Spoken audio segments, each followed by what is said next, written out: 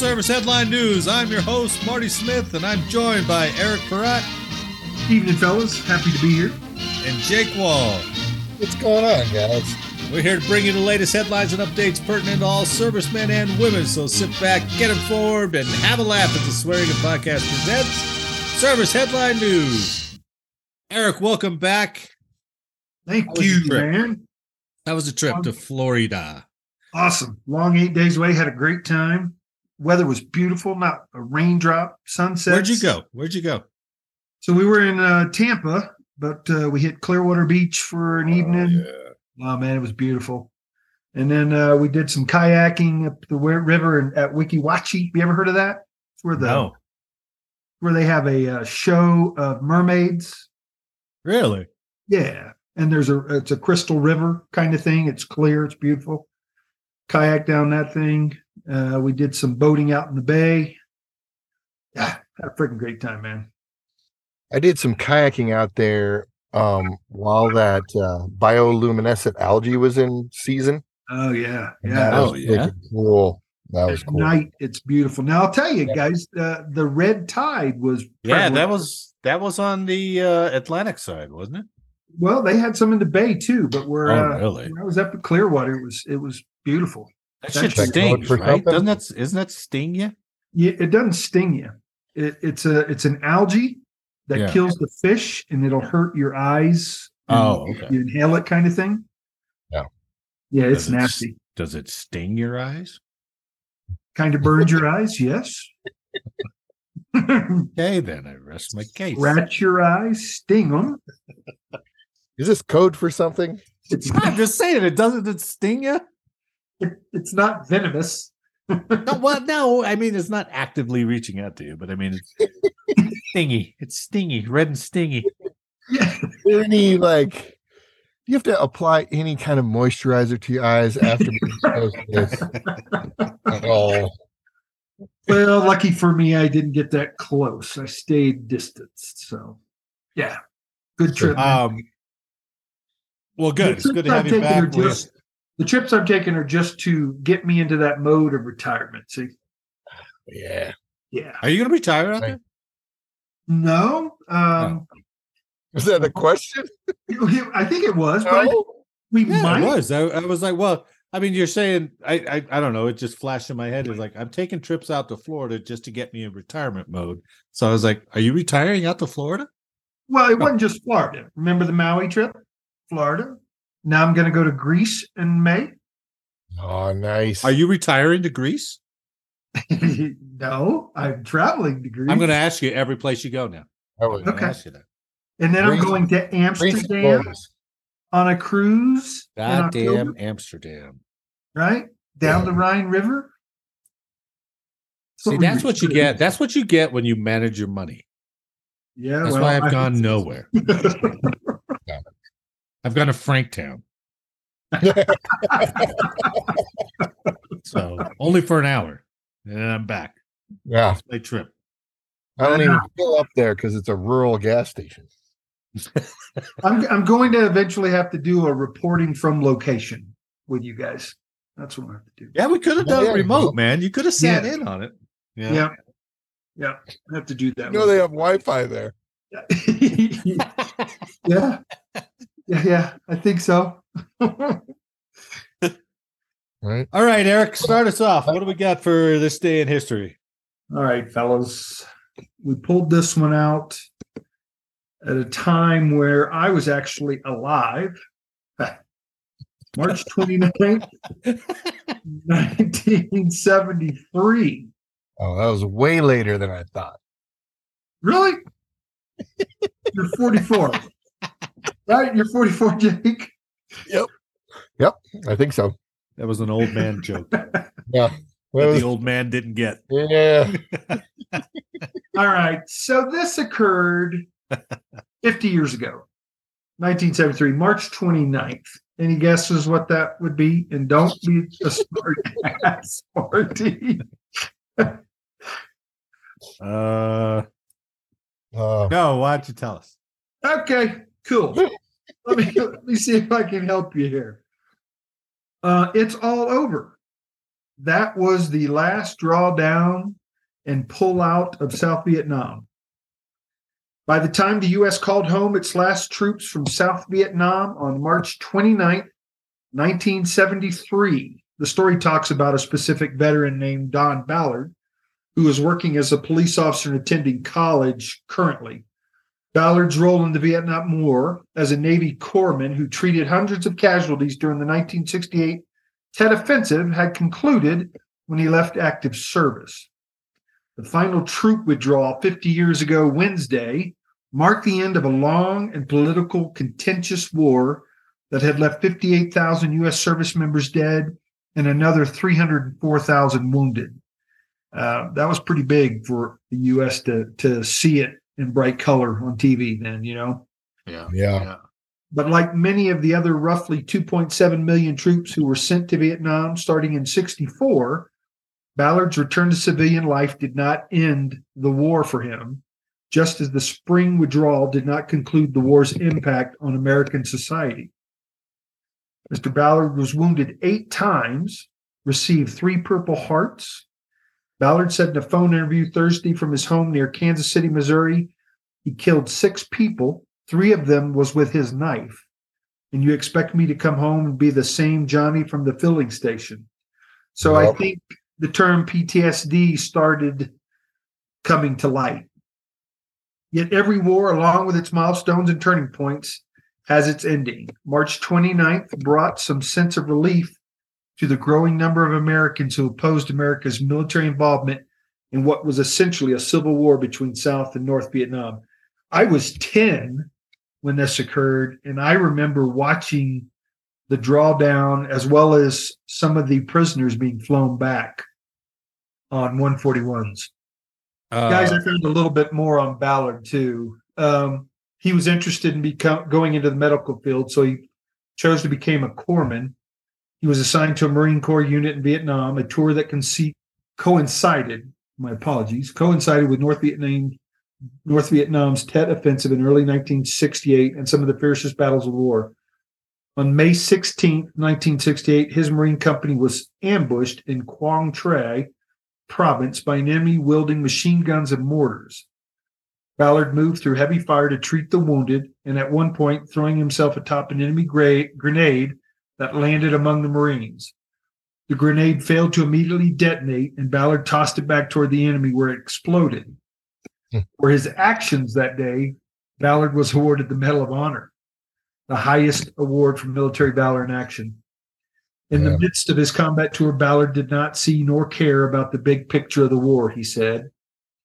As a corpsman, and I am not speaking for all corpsmen, but as a corpsman, my job was to save Marines' lives and get them home to their loved ones in the best medical and emotional condition that they could be in.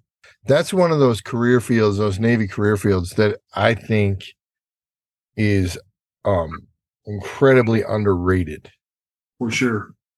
Those guys are assigned to, a whole huge detachment of Marines. They're assigned to special forces. They're assigned to a normal ship. They're assigned to everywhere. And they get either the cushiest job ever treating VDs on a ship, or, shits. Yeah. They're in the craziest stuff ever. Yep. This guy was pretty amazing. He's currently still alive, and he is currently dealing with PTSD. So a lot of it's still with him, man, even though after the withdrawal of 50 years ago. So it didn't end for him. And I'm sure many more are in the same boat. Oh, yeah. Yeah. Can you imagine the stuff they had to deal with?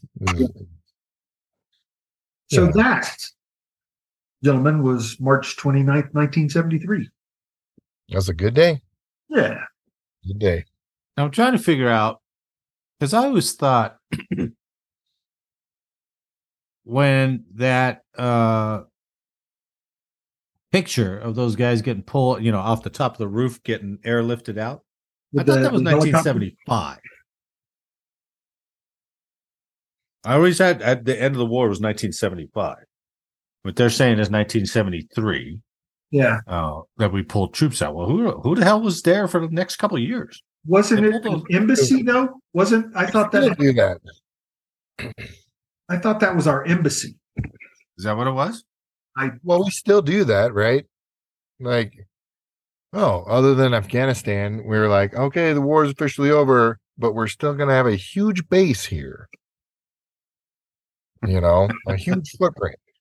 Yeah. So Vietnam War ended in 1975 with the fall of Saigon. And that was the embassy that they were pulling people off of the roof. All right. So as soon as we pulled all our troops out, then it was just a matter of time for South Vietnam to fall. Right. But Vietnam, I mean, my God, 58,000 people, and most of them were draftees. Yeah. That was that draftee thing is crazy. Yeah. But, and you question why. What did we accomplish? Well, that's true with Vietnam. But as far as the draftee thing, what if China kicks off? What if we go to war over Hong Kong? Do we have enough people? Do you think they'd introduce a draft in this day and age? I think they'd have to. They'd have to. I agree. Have to. Right. Because aren't there some reports out there that we can't fight a two-front war right now? We Absolutely. don't have the people. We don't have the equipment. But 1973, March 29th. I never knew that date. So now I do. I mean, I always thought it was over in 75, but I didn't realize we pulled troops out in 73. I'm glad I could help. Yeah, thank you. I'm coming. All right, we got all Army stories here, right? Quick ones. There's some interesting ones for tonight, Marty. Yeah, it was interesting. Remember a few weeks ago we did that story about the Army returning to the Be All You Can Be commercial? Yeah. Well, the Army has, from taskandpurpose.com, there's a headline that says the Army has now pulled the Be All You Can Be commercials after Jonathan Majors' arrest. And Jonathan Majors was, I think it was a voiceover in two of their big commercials, the one that we watched. So I went back and tried to pull that commercial up. It's no longer available. I was like, damn, they were quick. Oh, they really did pull those up. So you know who he was, right? Jonathan Majors, you may or may not know. He's been in several movies. He was in Creed 3, Ant-Man and the Wasp, Quantumania, and he was also in Devotion. Yeah. Right? But unfortunately, he was arrested Saturday for assault in a domestic dispute. The two ads, Overcoming Obstacles and Pushing Tomorrow, were the centerpiece of the Army's revived Be All You Can Be campaign and feature Jonathan Majors as an on-screen narrator discussing the history of the Army. Majors, who's 33, was arrested on March 25th. The victim is a 30-year-old woman, had minor injuries to her head and neck. According to the New York Police Department, Majors was arrested on charges of assault, harassment, and strangulation. You don't see that one very often. Per the NYPD. The classic. Yeah, strangulation. Yeah, I'm glad that's making a comeback. How ironic is it that in Devotion, he's a black man dealing with all kinds of racism and was able to turn the cheek constantly. Right. That's ironic to me. Well, apparently that's good acting. Yeah, right? Because apparently he was turning her cheek in this. Yeah. But then there's also I've also heard some other stuff that I think she recanted some of her accusations now. So I don't know. He doesn't. I guess from those who know him, he doesn't seem the type, and this might be a frivolous lawsuit to try to hurt him. However, the Army pulled the commercials, so they're still gonna go forward, but they just can't have him as a narrator on these things. Huh. So you would think the Army would accept that. I mean, statistically speaking, DUIs and domestic violence are really popular in the Army. I'm not saying you're right or wrong. I'm not judging. And for some, that's all they could be. Statistically, that's all they could be. But I do think it's funny because remember when we talked about that commercial and I mentioned that I had heard the rumor that guy goes, "Hey, First Sergeant, good morning." that guy got kicked out of the army for drugs. So maybe this is just a bad legacy advertisement that whoever's involved with it is going like down. the Madden cover. It's like Madden. Yeah, you're gonna have a bad season. Yep. If you're in a Be All You Can Be commercial, you're probably gonna get kicked out. So it's bad disconduct. All right. So next story is an update to a story I'd completely forgotten about. But it's from the militarytimes.com. The U.S. could carry out its first military execution in over 60 years. So remember the Fort Hood shooter? Yeah. The doctor, the major, right? I think it was a psychologist, I think. 2009, November 5th, 2009. Army Major Nidal Hassan. He entered a readiness processing center at at Fort Hood, Texas, and opened fire. He killed 13, including a pregnant soldier, and wounded 32.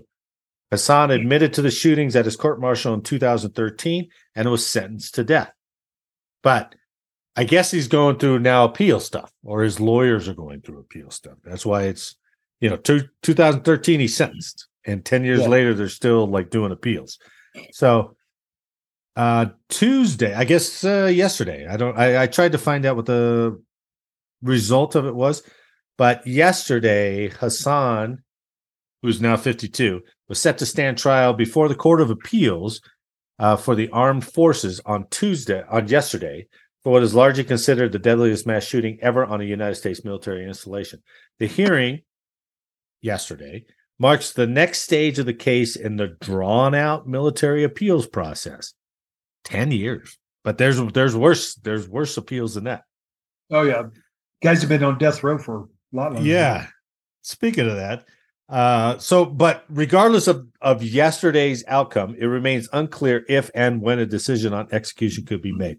If Hassan is put to death, it would be the first military execution since 1961, when ex-soldier John Bennett was hanged after being convicted for raping and attempting to kill a young girl. He was hanged in 1961. That's a formal way of death.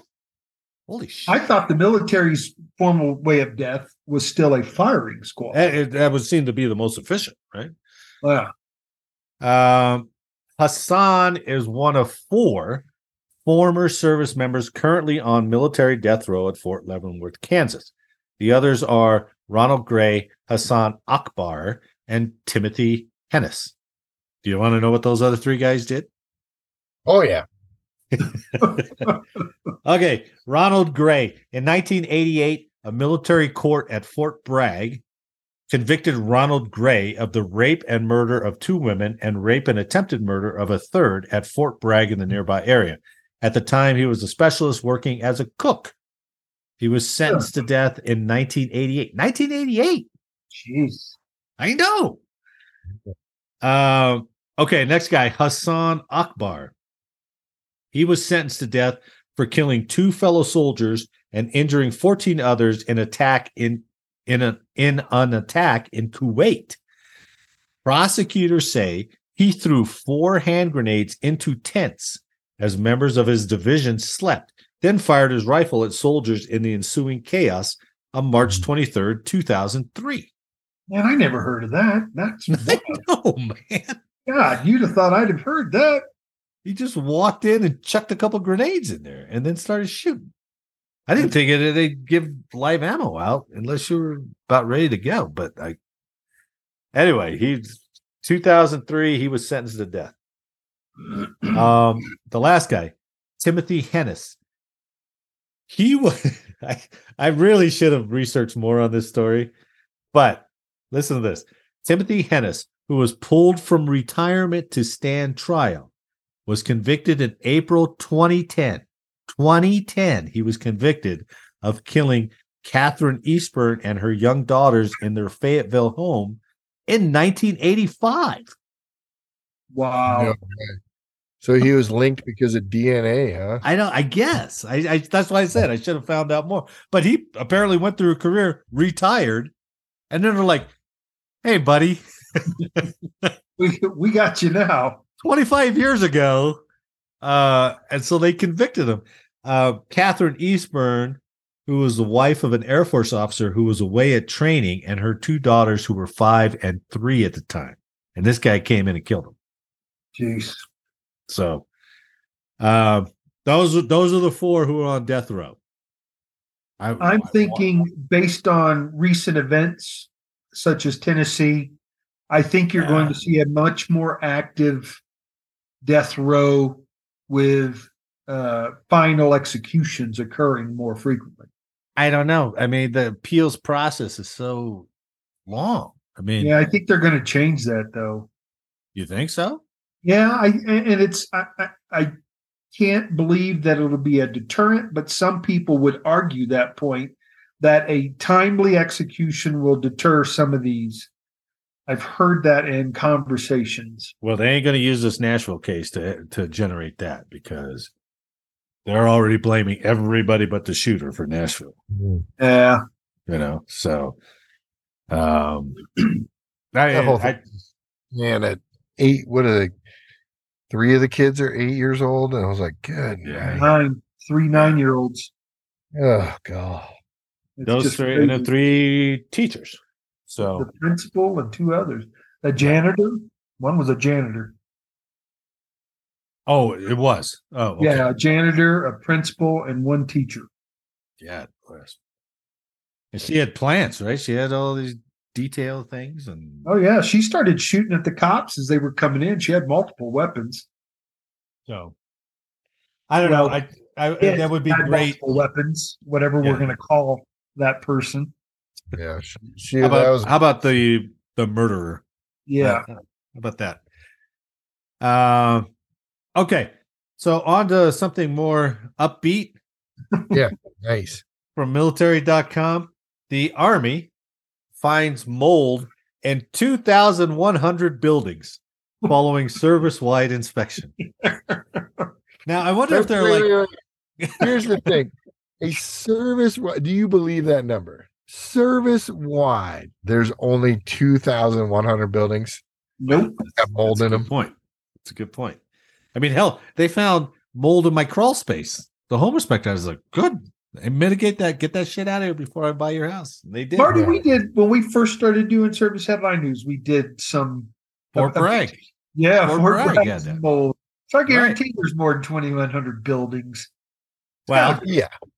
The Army found that 2,100 of its facilities had mold issues after a unique service-wide inspection of all of its active duty barracks and office buildings between November and January. Service officials inspected nearly 70,000 facilities. Now, let's take how the military works, right? They'll send down to like, hey, Buckley Air Force Base, go inspect all your buildings for mold. And then the commander goes, okay, hey, squadrons, go inspect your buildings for mold. And the squadrons will go, hey, extra duty guy, go inspect your building for mold. And he comes back and he's like, I didn't find any. Like, I guess we're clear. So are you telling me? Or they have like rules of engagement where you can't move more than 15 feet from the front door. And then, did you catch those timelines? Yeah, November to January. Those are winter time. November to January. Guaranteed every single place in the South in June through September has mold somewhere. Oh, for sure. Right. And it's all wood barracks down there. Yeah. Yeah, between November and January, service officials inspected nearly 70,000 facilities. Sure they did. Including barracks, childcare facilities, and Army-owned housing. The majority of buildings found to have mold issues were located in humid climates such as Fort Bragg, North Carolina, Fort Stewart, Georgia, and Schofield Barracks, Hawaii. Inspections were ordered in a directive from Army Secretary Christine Warmuth in October after the mold problems became public. And that's the aggravating thing here. They weren't going to do anything. But then when the whole Fort Bragg story got out, once again, then they're all like, "Hey, let's start asking the government questions about this." And they're like, "Oh, we're going to start an inspection here." But it's clearly says that they were going to do anything, but the story became public, and so they went and did these inspections, right? And so then also like there's whistleblower protection and stuff like that. You know dang well whoever brought up that mold issue was verbally abused at the least. I'm sure. Oh, absolutely. The money that it cost. Oh my God. Yeah. He's probably put on, hey, let's go put this guy on extra duty for a while. Don't worry about coming back to the unit. We'll reach out to you when we need you. Or they sent him to find all the mold. Exactly. Yeah. You're the you got guy such now. a problem. All right, Mr. Eagle Eyes, go find all the mold. Mr. Whistleblower. Last year at Fort Bragg, roughly 1,100 soldiers had to be relocated to new living quarters due to spiraling mold issues in the damp climate. 12 barracks at Fort Bragg were set to be demolished this year, 5 years ahead of schedule. An additional 5 are set to be remodeled. For the first time, the new Army inspection data shows the scope of the problem, which until now has been exposed largely by anecdotes reported by the media. So people went to the media, and there's probably going to be people making claims to the VA too. Gotta be. Absolutely. And that's probably what got the headlines, right? But at the heart of the matter are funding and a lack of notable support on Capitol Hill to boost living standards for soldiers. The Army is seeking a massive cash boost of $288 million in funds to construct new barracks, far above the $49 million in the current year's budget. A report last year from the Congressional Budget Office found that to fix up just 2 installations, just 2, with the greatest need for new barracks, which are Schofield Barracks and Fort Bragg, that would cost $11.2 billion. Good Lord. No, billion? God dang, man. Yeah, but that's through Army acquisitions process, right? Bidding out to these guys and getting ripped off. Dude, I see him on HGTV do a redo. I'm glad you brought that up. $40,000, and I've got a brand new spanking house and all new I'm sure you furniture. can find 20 guys in there and they're like, hey, give me a Home Depot card. Right? I'll have this thing up to code in a month. Wow. Holy shit, man. So it's not surprise. You got bad water. Where was the water at? Right? Where was the bad water at? That was Lejeune, Camp Lejeune, right? Camp Lejeune, yeah. And you got oil and gas in the water out at Schofield. Yep. Fort Bragg has mold. we had that. Was it that issue with some kind of cancer-causing non-toxic, quotations non-toxic, fire retardant. Yeah. Well, that and all the asbestos or all that stuff that's going on still. You combine that with your anthrax shots and be all you can be. Come on in. Right? Yep. So sorry, Army. Sorry to bash you with 3 stories in a row, but hey, they're out there. All right. Wait. We can't go forward without mentioning that 4th story on the ribbon. Oh, please mention that story. Well, okay. Oh my God. So one last story for the Army to bring greater glory to you. The Army has a program where it's like find a friend. I think it's like a refer a friend or something like that. So if that person actually comes in, that whoever has referred him, and that person comes in and goes to basic, they were very specific, and that person has to go to basic training. Then the person who referred them gets a new ribbon. But the guy's got to go through basic. I don't remember if he said he had to complete basic or if he just has to go to basic. Yeah, it just says attends basic combat training. I was trying to find out, how many points is that ribbon worth? Oh yeah, points for promotion. I Right, cannot believe Right. that we've created a ribbon for referring a friend.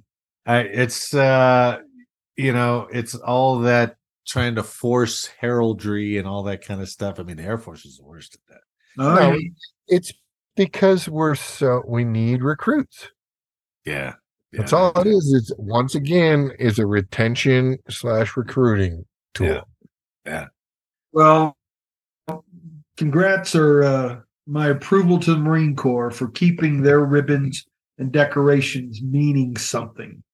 You know what I mean? Those guys wear very few, and they are because something occurred that they accomplished. So hats off to those guys. I thought you were going to say they wear very few because they are the proud. They are the U.S. Marines. Yeah, see, you could have finished that out very grandiosely, but you didn't. That was quick. Okay. Continuing on in our all military selection. Today, we are going to select the all military dog. Oh, nice. Yeah. Now, there have been a lot of animals, as Jake pointed out, but the most prevalent are dogs. Next week, we're going to do the all military non-dog. So look forward to that. The non-dog. I like it. All right. But today we're going to pick the best dog. All right. So I always go first because I always lose. But I might not lose with my choice. My choice today is Sergeant Stubby from World War One. All right. Sergeant Stubby. Well, he just came in as Stubby. All right. He later got promoted to sergeant, and you'll see why. Stubby served with the 102nd Infantry Regiment in France for 18 months and participated in 4 offensives and 17 battles. Keep that in mind when you guys are putting your dogs up against Stubby. All right. 4 offensives and 17 battles. He entered combat February 5th, 1918, and was under constant fire day and night for over a month. In April 1918, during a raid, Stubby was wounded in the foreleg by retreating Germans throwing hand grenades. So he first gets hit by shrapnel, 1918. He was sent to the rear for convalescent, and as he had done on the front, improved morale. When he recovered from his wounds, Stubby returned to the trenches. In his first year of battle, Stubby was injured by mustard gas. So he gets shrapnel and he gets gassed. Yeah. After he recovered, he returned with a specially designed gas mask to protect him. Now that's Nice. That's awesome. But because of that, Stubby learned to warn his unit of mustard gas attacks because he could smell it. Right? He also located wounded soldiers in no man's land, and since he could hear the whine of incoming artillery shells before humans, he became very adept at alerting his unit when to duck for cover. That's cool. That is pretty cool. That's pretty great. He was solely responsible for capturing a German spy in the Argonne, leading to their unit's commander nominating Stubby for the rank of sergeant. Following the retaking of Chateau Thierry by the U.S., women of the town made Stubby a coat upon which his many medals were pinned. He was later injured again in the chest and leg by another grenade. He ultimately had 2 wound stripes. I guess that's Purple Heart before Purple Hearts. Yeah. So, yes. Despite being caught in multiple gas attacks and taking shrapnel on multiple occasions, Sergeant Stubby survived the war. The Supreme Commander of American Forces in World War I, General John Pershing, personally awarded him a gold medal in 1921. Sergeant Stubby is the most decorated war dog of World War I. He might be the only war dog. But it was after that point in time they stopped actually giving dogs decoration and rank. Yeah. Well, there's been many dogs after that point nominated for medals. Yeah, that's right. I think I heard that, but they don't actually award them anymore. They don't actually award them. Yeah. On horses too. I think they stopped with horses too. Earning numerous medals and becoming the mascot of Georgetown University. I thought that would stun you. Yeah.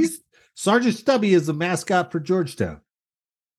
He met Presidents Woodrow Wilson, Calvin Coolidge, and Warren G. Harding, and was awarded lifetime memberships to the American Legion and the YMCA. YMCA sounds weird, but he got a lifetime membership to it.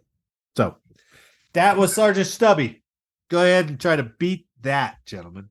Yeah, 3 presidents though. Yeah, Stubby was a pretty good choice. 4 offenses and 17 battles. Wounded twice by a grenade, mustard gas, fought a German. Pretty badass. Yep.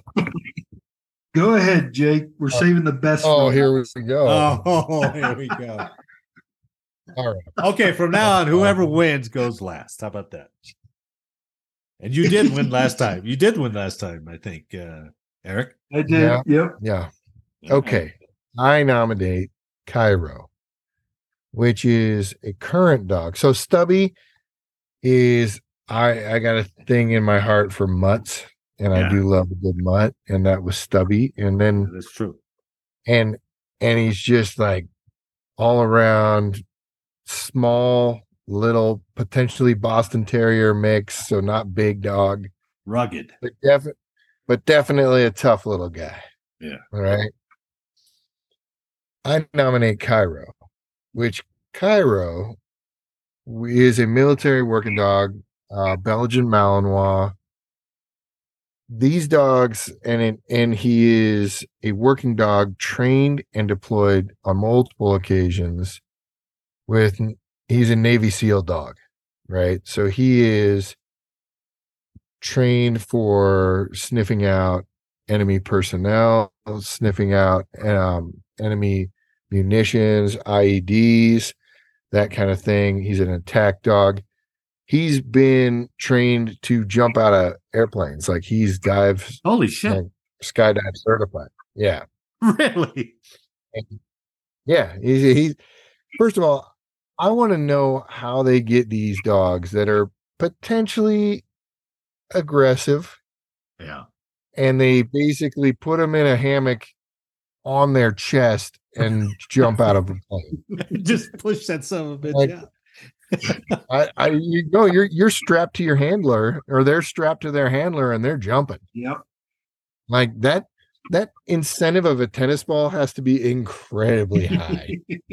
Yeah, what's to keep him from just biting his face off on the way down, right? Chewing the living crap out of all the equipment and arms and anything close to them. Right? Right. I love the fact that they jump out of planes with dogs that are trained to kill. Yeah, that's awesome.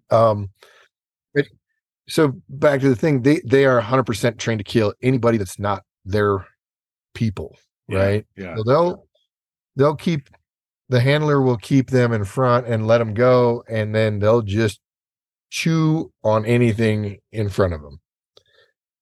Yeah. But Cairo was different. Like they let this dog go into a house, and any time in Afghanistan, a lot of people would hide their babies and hide their kids, thinking that the military would get rid of them or take them away or something like that. Well, Cairo entered a house, was given the order to maim and or kill. He goes to the pile of laundry. There's a baby in it, addresses it or assesses it as not a risk. Wow. Proceeds to the next room and then attacks a insurgent so badly that he fractured and almost chewed the guy's arm off. Jesus. Yeah. In the time, like, it's not just like delayed. They're not just loitering outside while this dog is chewing on this insurgent. They're still they're entering the house, clearing the house, all that stuff.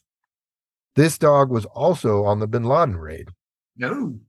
This dog was Really? it was on the helicopter that did not crash. It secured the perimeter and then cleared the house, helped clear the house. They went down, and Cairo held off because the helicopter crashed. It attracted a lot of people. Cairo held off any of the bystanders and then came back and got into the helicopter. Nice. He was also on another raid where he jumped over a fence, got some guys in the tree line. His handler couldn't get to him in time, and Cairo was actually shot during this through the chest. Yeah. Then he came back. He had to walk around the fence he jumped over previously. His handler got him. They medevaced him. There's a story in the New York Post about them basically stuffing yards and yards of gauze in this dog's chest to try to stop the bleeding. Yeah. Wow. They medevaced this dog, took him back to the place. The medical surgeons, like the military doctors, not vets, doctors, worked on this dog and actually saved him. Oh, wow. And that was just with one handler. Wow. So Cairo went to work with two other handlers, and at the time he was going to be retired, his original handler came back and was like, "Nope, I want this dog. Nice. This is my dog," and ended up getting him back and ending up retiring him. Yeah. Other cool thing that there's actually a picture in the New York Post of Cairo riding in the sidecar of a motorcycle with his handler. So nice. This dog is hardcore, definitely trained and then untrained to kill, I guess. But Bin Laden made it didn't break down the specific battles. I don't know the number of battles that the dog had been through. But Bin Laden raid, multiple other insurgent situations, Navy SEAL, jump certified, that kind of thing. That's pretty cool. Definitely a noteworthy consideration. Is that unusual for a dog to have multiple handlers? Don't they just have like one handler usually, and then I don't know. Do they move in the Air Force? They can go to other handlers. Oh, they can. Okay. Yeah, they can train with them because the commands and stuff that they use are all the same. Yeah. They just have to get used to a new handler. Okay. All right. Damn, that's pretty cool. The guy wrote a book on him, right? Yeah. Nice. Yeah, Will Chesney was the Navy SEAL that was his original handler. Wow. And he wrote a book about this dog. Well, that's gentlemen, nice. Both dogs you chose were good candidates, but I'm not sure they're going to meet the capabilities of my 4 pounds, which stood 7 inches tall. Yeah. Famous war dog of World War II named Smokey. Smokey was found by an American soldier in an abandoned foxhole in the New Guinea jungle. Oh. At the time, she was a young adult Yorkie, fully grown, and the soldiers initially thought the small dog belonged to the Japanese, but after taking her to a nearby prisoner of war camp, they realized she did not understand commands in English or Japanese. So a GI sold Smokey to Corporal William A. Winey of Cleveland, Ohio, for 2 Australian pounds, which is about $6. For the next 2 years, Smokey backpacked through the rest of the war and accompanied Winnie on combat flights in the Pacific. She faced adverse circumstances living in the New Guinea jungle and Rock Islands, suffering the primitive conditions of tents in equator heat and humidity. Throughout her service, Smokey slept with Winnie in his tent on a blanket made from a green felt card table cover. She shared Winnie's sea rations and an occasional can of Spam. Unlike the official war dogs of World War II, Smokey had access to neither veterinary, good Lord, medical medicine, nor a balanced diet formulated especially for dogs. Despite this, Smokey was never ill. She ran on coral for 4 months without developing any of the paw ailments that plague some war dogs. Smokey served in the South Pacific with the 5th Air Force, 26th Photo Reconnaissance Squadron, and flew 12 air-sea rescue and photo reconnaissance missions. On those flights, Smokey spent long hours dangling in a soldier's pack near machine guns used to ward off enemy fighters. Smokey was credited with 12 combat missions and awarded 8 battle stars. She survived 150 air raids on New Guinea and made it through a typhoon in Okinawa. Smokey, okay, to be fair, that's a very, very small target. Yeah. All right, hold on now. Smokey even parachuted, so I've got that whole parachute thing covered.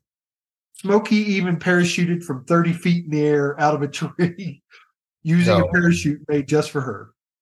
Winnie credited Smokey with saving his life by warning him of incoming shells on an LST transport ship, calling her an angel from a foxhole.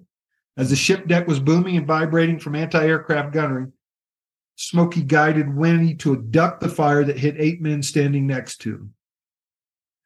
How do they know that? That seems unlikely. All right. Well, I'm going to go straight to Marty's like, yeah. Story to I tied a string tied to the wire to Smokey's collar and ran to the end of the culvert. This was in regards to what she was able to do. Smokey's tricks enabled her to become a hero in her own right by helping engineers to build an air base in Luzon, a crucial airfield for Allied warplanes. Early in the Luzon campaign, the Signal Corps needed to run a telegraph wire through a 70-foot-long pipe that was only 8 inches in diameter. Soil had shifted through the corrugated sections of the pipe's joinings, filling as much as half of the pipe, giving Smokey only 4 inches of headway in some spaces. As Winnie himself told the story when he appeared on NBC TV after World War II, the dog ran through that pipe, pulling the wire, allowing them to have that connection. This is the part that's a big deal. But that right there, though, is very impressive, because can you imagine how much time and effort it would have cost people? Oh, yeah. If they, are they going to run line? Yeah. They would have to dig up that pipe and put it back in, and then they'd have to potentially run line in enemy areas or dangerous areas. They tied a wire to Smokey's collar and ran to the other end of the culvert. It's a little Yorkie. And she made it right through, man. Crawled through the dirt and mold and could no longer see her. He called and pleaded, not knowing for certain whether she was coming on or not. After last about 20 feet away, I saw 2 amber eyes and heard faint whimpering sound. 15 feet away, she broke into a run, and they were able to successfully pull the line through. This is the part where I was going to go that's more important than being in conflict. When they arrived home from the war, Winnie and Smokey were featured in a page 1 story with photographs in the Cleveland Press on December 7, 1945. Smokey soon became a national sensationalism, and over the next 10 years, Smokey and Winnie traveled to Hollywood and all over the world to perform demonstrations of her remarkable skills, which included walking a tightrope blindfolded, blah, blah, blah. What I'm getting at, nearly 50 years later on Veterans Day, November 11, 2005, a bronze life sculpture by Susan Bay of Smokey sitting in a GI helmet atop 2-ton blue granite base was unveiled there. It placed above the very spot that Smokey was laid at her final resting place. She later became known as Smokey the Yorkie Doodle Dandy, and was apparently the first service dog. That's where service dog. Yeah, the first dog to be considered a service dog. Huh. So, 4 pounds, 7 inches tall. Party. What's that? We're gonna need a fourth party, an innocent bystander on this. No, not at all. Smokey's out. Smokey's just a purse dog, just along for the ride for most of the time. No, man, she was 4 pounds and survived. Yeah. She never saw a vet. She was in the New Guinea jungle flying mission. Yeah, because she never touched the ground. That's why she never saw a vet. She was running around in the heat just like everybody else, man. It's just probably more of a pain in the ass. Like, what? I almost tripped over that fucking dog. Oh, I love the fact that Marty, right off the bat, within the first 2 minutes, Eric, Marty's like, nope. Beat my dog down. Nope. It's just it's somebody putting him in a purse carrying him around a Home Depot, and you're like, oh, let's give him a medal. It's no, like, what do you do? What they're giving her, all the accomplishments, basically keeping people alive, being there for the troops. And let's go examine that one incident, right? He saved that one guy, but 8 died. Why couldn't the Yorkie go over there and save the 8? Probably because he was crying wolf all the other times, like yipping and yapping. They're like, shut your damn dog up every time. Let's get over here away from that dog. We don't want to be around you and your yappy dog. Let's all go over here and play cards. Boom! Those guys got hit because of that dog, because they couldn't stand it. Hey, according to Animal Planet Investigation, Smokey was the first recorded therapy dog. Her service began in July 1944 at the 2233rd Station Hospital in New Guinea, where she accompanied nurses to see incoming battlefield casualties. Smokey was important, by God. Didn't do much therapy for those 8 guys who got hit by the shell. You're a dirty Smokey besmircher. How dare you? No, Smokey's out. Smokey's out. I'm devastated. To me, that's just my one. That's my one vote. It's because of the first image you see when you Google Smokey World War II or World War I. It's this fluffy little sitting in a helmet. Come on. Now, here. I want to do a practical exercise. All right. Imagine you as an E5. All right, and you're out Panama, Grenada, Kuwait, wherever you're at, and you have this one guy who's like, "Hey, Sarge, you mind if I bring my little dog?" And you look over, and he's got him tucked down into his blouse with just the head pointing out. And he's like, "Hey, you mind if I just carry this dog around?" What would your reaction be? Would it be, "That's a fantastic idea," or would it be like, "Get rid of that goddamn dog and get back on the fence line"? No, what would your reaction be? It would have been, "That's awesome." Oh, really? Really? Sergeant Peratt? Sergeant Peratt would have been like, "Oh, I think it's a great idea." Can you imagine one of your boys driving patrol in a government vehicle with that dog on his lap? That's not the point. We're talking about the ability to survive. Sarge, hold on. Let me get the dog. We gotta go now. Hold on. Wait for Smokey. Who's got his dish? Survival is nothing. Cockroaches survive everything. No plan. And the fact that in your rations is because it was 2 ounces. Hey, Sarge, I made a little parachute for him. Can I take him? For gain weight licking spam. For me, it was Smokey was an underdog, man. Underdog. An underdog. Oh my God. That dog wasn't supposed to survive anything, and look what it did. It became the first service dog. Marty, it's bilingual. Bilingual. Oh, yeah. Doesn't understand commands in any language. What language did it know? That's the thing. It's in Japanese territory, but it doesn't understand Japanese. And it doesn't understand English. You know why he was in Japanese territory? Because he was probably a Japanese dog. And they were like, "Get that damn dog out of here. Go give it to the Americans." They'll take Smokey was never ill. Your dogs saw vets. My dog got shrapnel twice. He captured a German. Dogs. They didn't know how to duck. Oh. 150 air raids never even touched Smokey. Yeah. We've already established that it was freaking 14 ounces at best. A rotisserie chicken is fatter than that thing. Okay. I concede.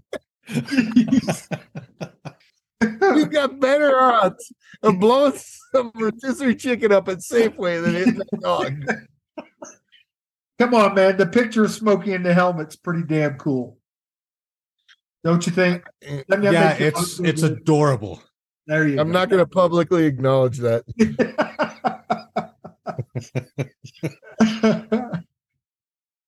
Okay. Oh, man. I don't really care who wins this as long as it's not Smokey. Oh. Okay. Sorry, Smokey. Jeez.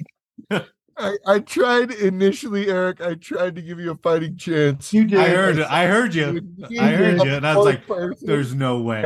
And then Marty's like, "No, I appreciate it. no way. There's no dang way I'm giving a purse dog a freaking best of the military." There sounds like there was a bias right from the get-go. I was waiting to hear how many lives he saved. I was waiting to see, how many aggressors he took down. He one saved out of a six lot of lives. in He baseball. saved a lot of men's lives by being a loving thing to think, get their mind off the war. Yeah, so are girls in the red light district. We're not pinning medals on them. Okay. We're gonna give the top 3 hookers of World War II. That's next on the all military selection. He was even entertained veterans in hospitals, man. Come on. Eric's still trying. Maybe if he was a little better at being a military dog, some of those veterans wouldn't have been in that hospital. Come on, man. Who gives Smokey the Yorkie Doodle Dandy? That's a great name, man. Oh, that's not that right there. Yeah. Out. You might have had like a quarter of a vote until you said that. All right. How about 4 pounds of courage? No, fuck. That's Courage. That thing was sitting in his own piss every air raid. What are you talking about? 3 pounds, 2 ounces of try. Man, you guys just don't see the big picture, obviously. It's not like it was running from barrack to barrack going, bark, bark, bark, air raid's coming. Bark, bark, bark, take cover. I That gotta was go. Stubby. That was Stubby, though. That was Stubby, baby. He was running them Stubby's up. like, gas is coming, dudes. Get down. There was no false alarms with Stubby. No, none. Guaranteed there was a false alarm or two with Smokey. No. Now you can't be. Look, there's a bronze life-size sculpture of Smokey. Your dog's got. There's statues? one of there. It's not bronze, but there's Stubby's. He's Georgetown's mascot. Yeah. That don't mean there's a statue. I'll guarantee there's a statue, Eric. There's a statue of Stubby. All right, that's your next field trip is to find Stubby statues. Stubby statue. All right. Take the picture. I may have lost this week's freaking outstanding dog. Of all the Yeah. dogs, you chose Smokey. I I told like you. your effort though. I Yeah, was going with the underdog. Different thought. you were committed. That's true. You were Yeah. committed. You I was believed in working that outside of the box. Oh. Yeah, you were working in the pocket. Uh, The world's first service dog. Yeah, very good. All right. So now All that right, you're then, fully out, Eric.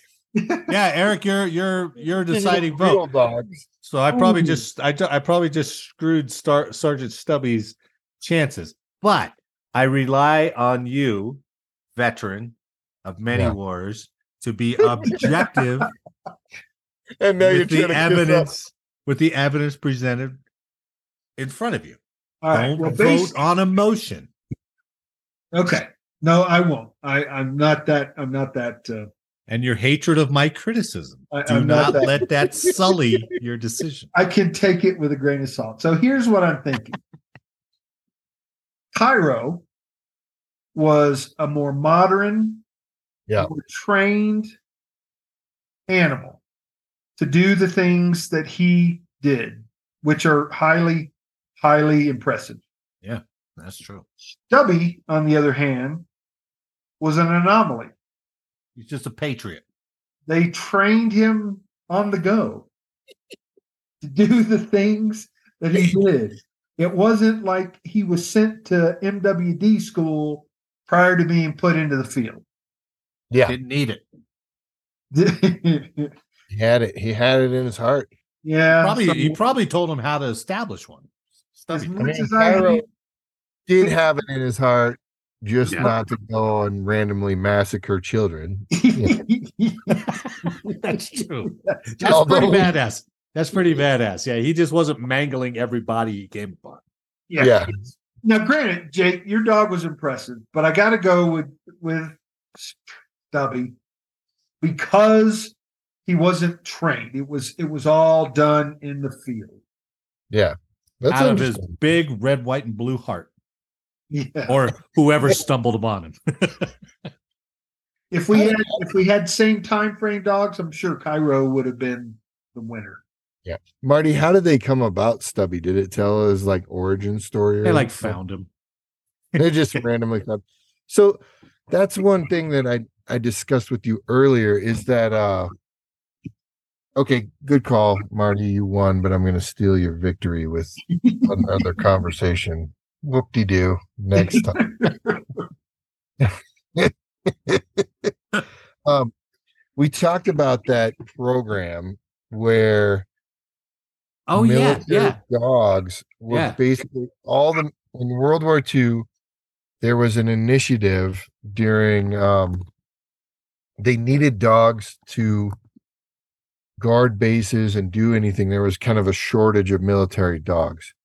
So they reached out to the US population and said, basically, donate your dog to the military for the period of the war, and then we'll basically decompress them and untrain them and send them back to you after the war. Now, one thing I was going to ask you about this was was this just to be the dogs to be used within the states? No, it was Oh shit, really? you gave, and I gotta find it right Jake, now. were they compensated for giving the dog?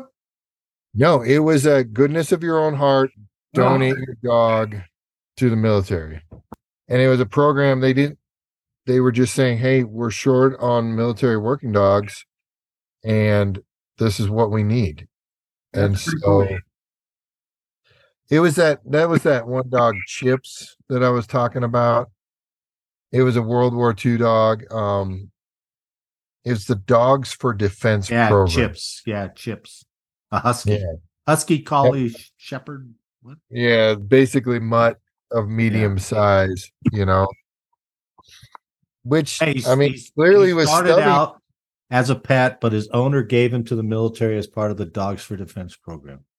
Yep. God, that's nuts, man. And I was joking with Marty earlier today. Like, can you imagine the dogs that we would get now? And how reluctant would you be? Could you imagine a call from the US military saying, "Hey, we need working dogs in Ukraine right now. That's the one thing they need." Yeah. And they need working dogs. So anybody has any kind of working dog, please donate it to the military. It wouldn't happen. Oh man, you get like, I don't know, man. It would be a very you get French bulldogs and freaking labradoodles. Get off my Yorkie. Freaking snorting and farting and hypoallergenic. So Guys, have you seen the it's a breed that the Air Force MWD program was considering. It's called a Cano Corsair. Whoa. No. You Google that sometime. I don't This even know how dog- to spell that. Oh, the cane Corso. Yeah, it looks like a Oh, yeah, those pissed-off things are not Rottweiler. playing. Those are big. Those are big dogs. Really? Mitch had one of those dogs. He- It was so aggressive they couldn't control it even through training. So it was turned down to become an MWD. Okay, so for reference, male is 99 to 110 pounds, and female is 88 to 99 pounds, and they stand 28 inches at the shoulders or 26 inches at the shoulders. God Yeah. bless.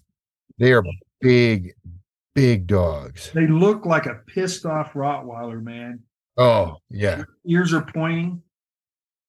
But it takes it's a long program for a MWD, right? Oh yeah.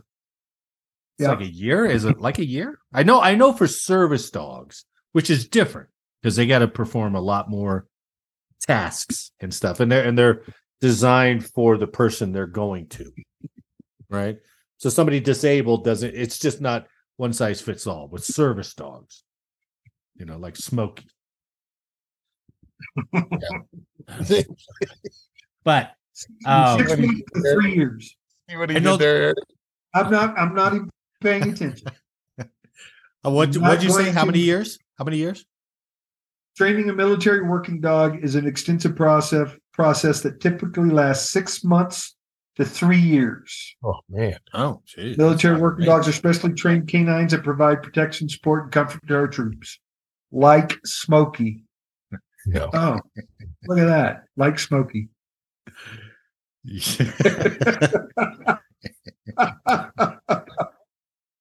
Okay. So I'm calling NDEP. And on behalf of all of us here, I'd like to thank you for listening today. Please like, share, subscribe, and let us know how we did in the comments. And as always, make sure to download the next episode for more service headline news. Gentlemen, thanks for the week. I'll see you next week. Good time, fellas. Good night. Night, guys. Have a good time. Eric, good job on your field research. I'm sorry it didn't work out just the way you planned, but I'm really glad you got way more experience docking while you're out on the field. With no chafing. No chafing. Well, that's a plus. That's a positive. Thanks for listening. We'll see you next week.